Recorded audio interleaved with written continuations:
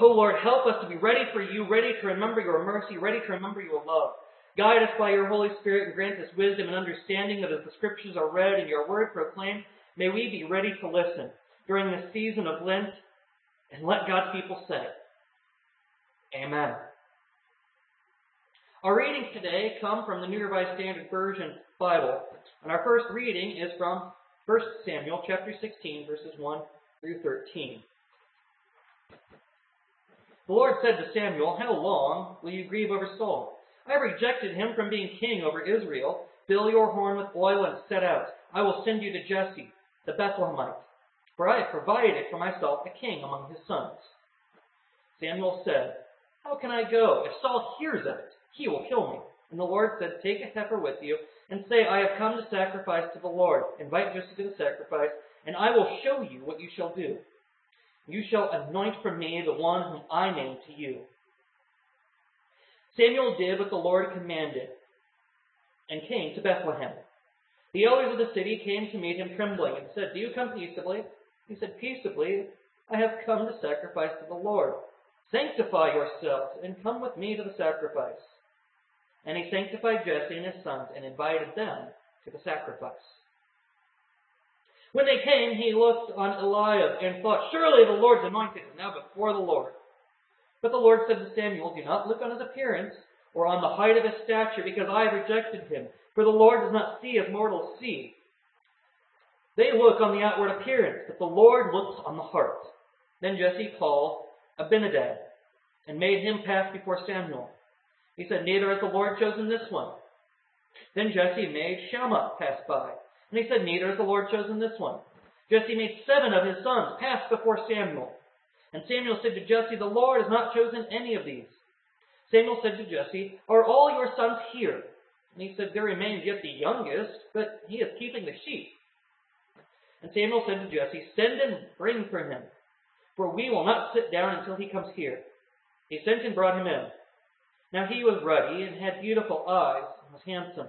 The Lord said, Rise and anoint him, for this is the one. Then Samuel took the horn of oil and anointed him in the presence of his brothers. And the Spirit of the Lord came mightily upon David from that day forward. Samuel then set out and went to Ramah.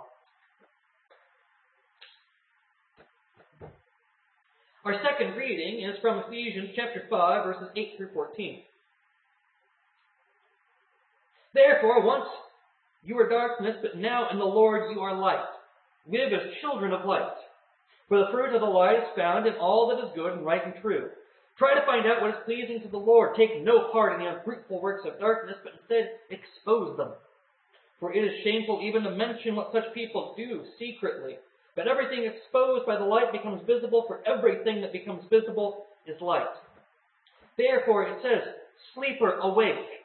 Rise from the dead, and Christ will shine on you. Our final reading today is from the Gospel according to John, chapter 9, verses 1 through 41. So as he walked along, he saw a man blind from birth. His disciples asked him, Rabbi, who sinned, this man or his parents, that he was born blind? Jesus answered, Neither this man nor his parents sinned. He was born blind so that God's works might be revealed in him. We must work the works of him who sent me while it is day. Night is coming when no one can work. As long as I am in the world, I am the light of the world. And when he had said this, he spat on the ground and made mud with the saliva and spread the mud on the man's eyes, saying to him, Go, wash in the pool of Siloam, which means sent. Then he went and washed and came back able to see. The neighbors and those who had seen him before as a beggar began to ask, Is this not the man who used to sit and beg? Some were saying, It is he. Others were saying, No, but it is someone like him. He kept saying, I am the man. But they kept asking him, How were your eyes opened? He answered, The man called Jesus made mud, spread it in my eyes, and said to me, Go to Siloam and wash. And then I went and washed and received my sight. They said to him, Where is he? He said, I do not know. They brought to the Pharisees the man who had formerly been blind.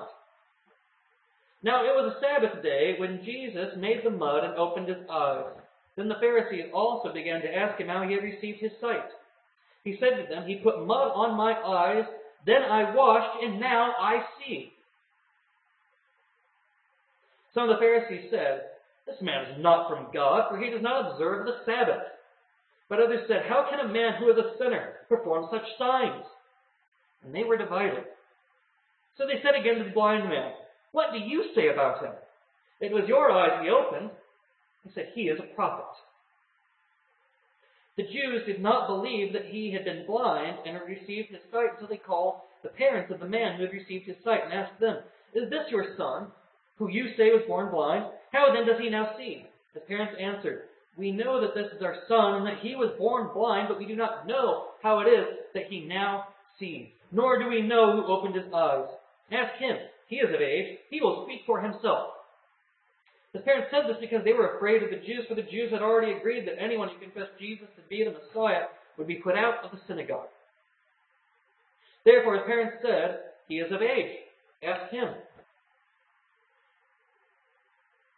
So for the second time they called the man who had been blind, and they said to him, "Give glory to God. We know that this man is a sinner." He answered, "I do not know whether he is a sinner. One thing I do know, that though I was blind, now I see." They said to him, "What did he do to you? How did he open your eyes?" He answered them, "I have told you already, and you would not listen. Why do you want to hear it again? Do you also want to become his disciples?" Then they reviled him, saying, "You are his disciple, but we are disciples of Moses. We know that God has spoken to Moses, but as for this man, we do not know where he comes from." The man answered, "Here is an astonishing thing. You do not know where he comes from, and yet he opened my eyes. We know that God does not listen to sinners, but he does listen to one who worships him and obeys his will. Never since the world began has it been heard that anyone opened the eyes of a person born blind. If this man were not from God, he could do nothing." They answered him, "You are born entirely in sins, and are you trying to teach us?" And they drove him out. Jesus heard that they had driven him out, and when he found him, he said, "Do you believe in the Son of Man?" He answered, "And who is he, sir? Tell me so that I may believe in him." Jesus said to him, "You have seen him, and the one speaking with you is he." He said, "Lord, I believe." And he worshipped him. Jesus said, "I came into this world for judgment, so that those who do not see may see, and those who do see may become blind." Some of the Pharisees near him heard this and said to him, "Surely we are not blind, are we?" Jesus said to them, "If you were blind, you would not have sinned. But now that you say, 'We see,' your sin remains." So the word of God to the people of God. Thanks be to God.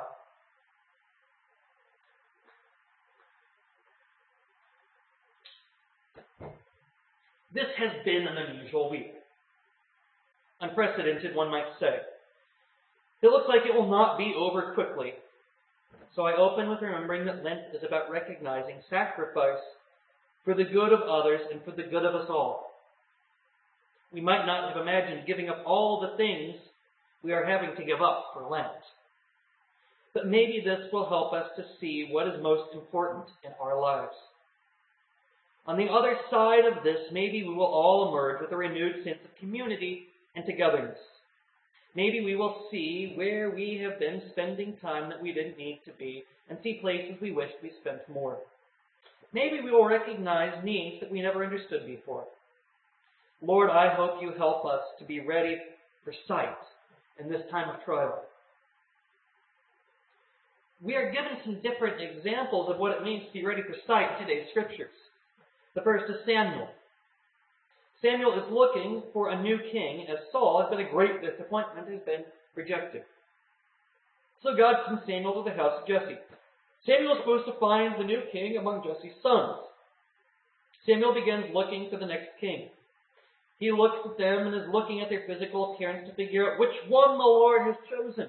And God stops him to say, "Not so fast." God points out that he isn't looking the way mortals see, but is choosing by what he sees in their hearts. So Samuel looks over all of Jesse's sons, and finding none that are chosen is a little frustrated. He asks if this really is all Jesse's sons. Surprise! One is missing. David the youngest was still out tending sheep. It would seem that Jesse didn't see any reason to bring David in with the rest. Maybe it was because he was the youngest. Maybe Jesse just didn't see greatness in David. But when David appears before Samuel, Samuel anoints him. And the Spirit of the Lord comes over him. God saw something nobody else saw. God was seeing differently than others were seeing.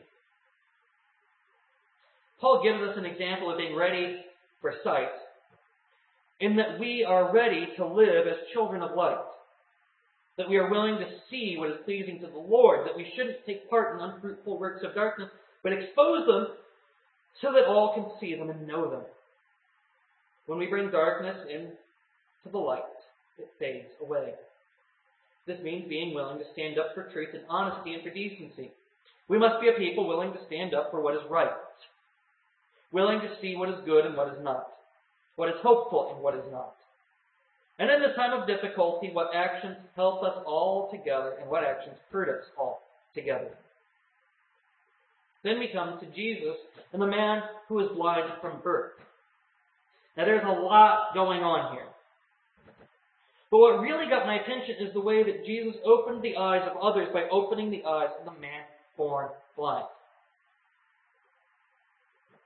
The disciples want to know what this guy did to be born blind. They assume it had to be him or his parents, but it had to be someone's fault. They needed someone to blame. Jesus shows us the same kind of sight we saw from our reading in Samuel, and he looks beyond preconceptions. He informs them that this man is blind so that God can be revealed in him. Now what happens next shows that the man who is blind is not the one lacking real sight in this story. Because what should have been celebrated is suddenly scrutinized. Some people claim the guy who can see isn't the same person who was blind before. They want to know how it happened. They want to know why it happened. They want to know who did this. They don't think it could be from God because it happened on the Sabbath. Everyone is arguing instead of seeing this for the good that it is. They panic. They focus on all the wrong things. They can't see what is right before them. A man who was blind can now see. They aren't listening to the man and get upset that he is thankful for the healing.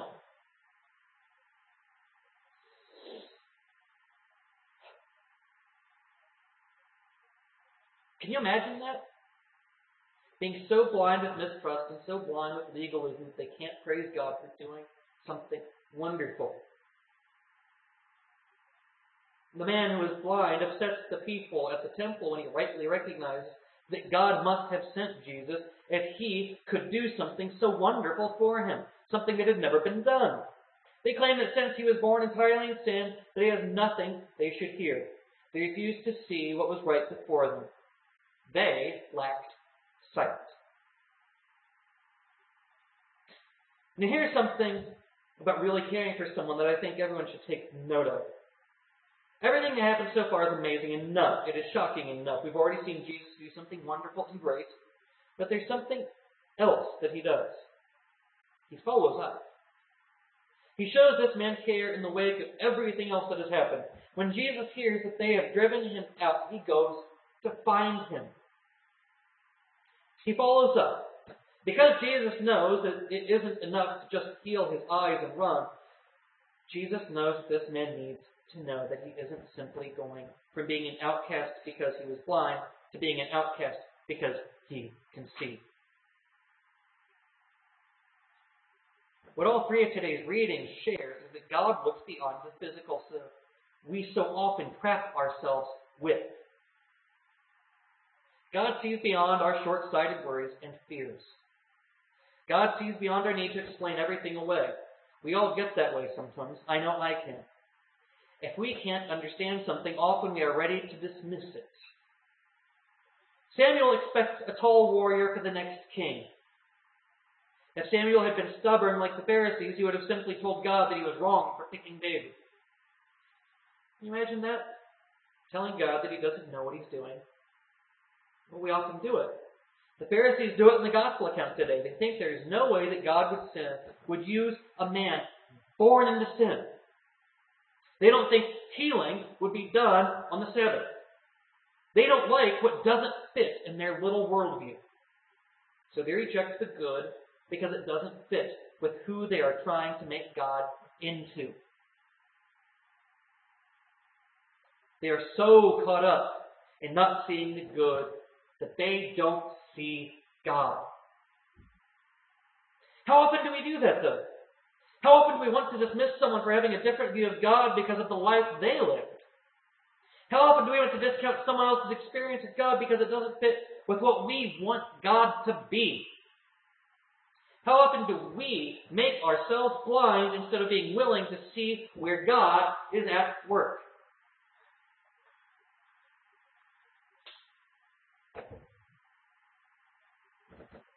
So what can we do? Give up? No.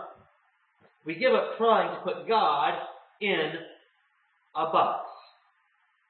People wanted to put God in the box by dictating that the Messiah was to be a warrior. God instead delivered a suffering Savior. People wanted to put God in the box, saying people couldn't be healed on the Sabbath. So Jesus healed on the Sabbath to show that God is always at work. People are always going to want to put God in another box and get into play by their rules. Over and over again, God gives sight to those who are blind, and those who should be able to see make themselves blind. We have to be willing to look for God and see God wherever God is. We have to be ready for sight, even if that sight shows us things that we don't understand.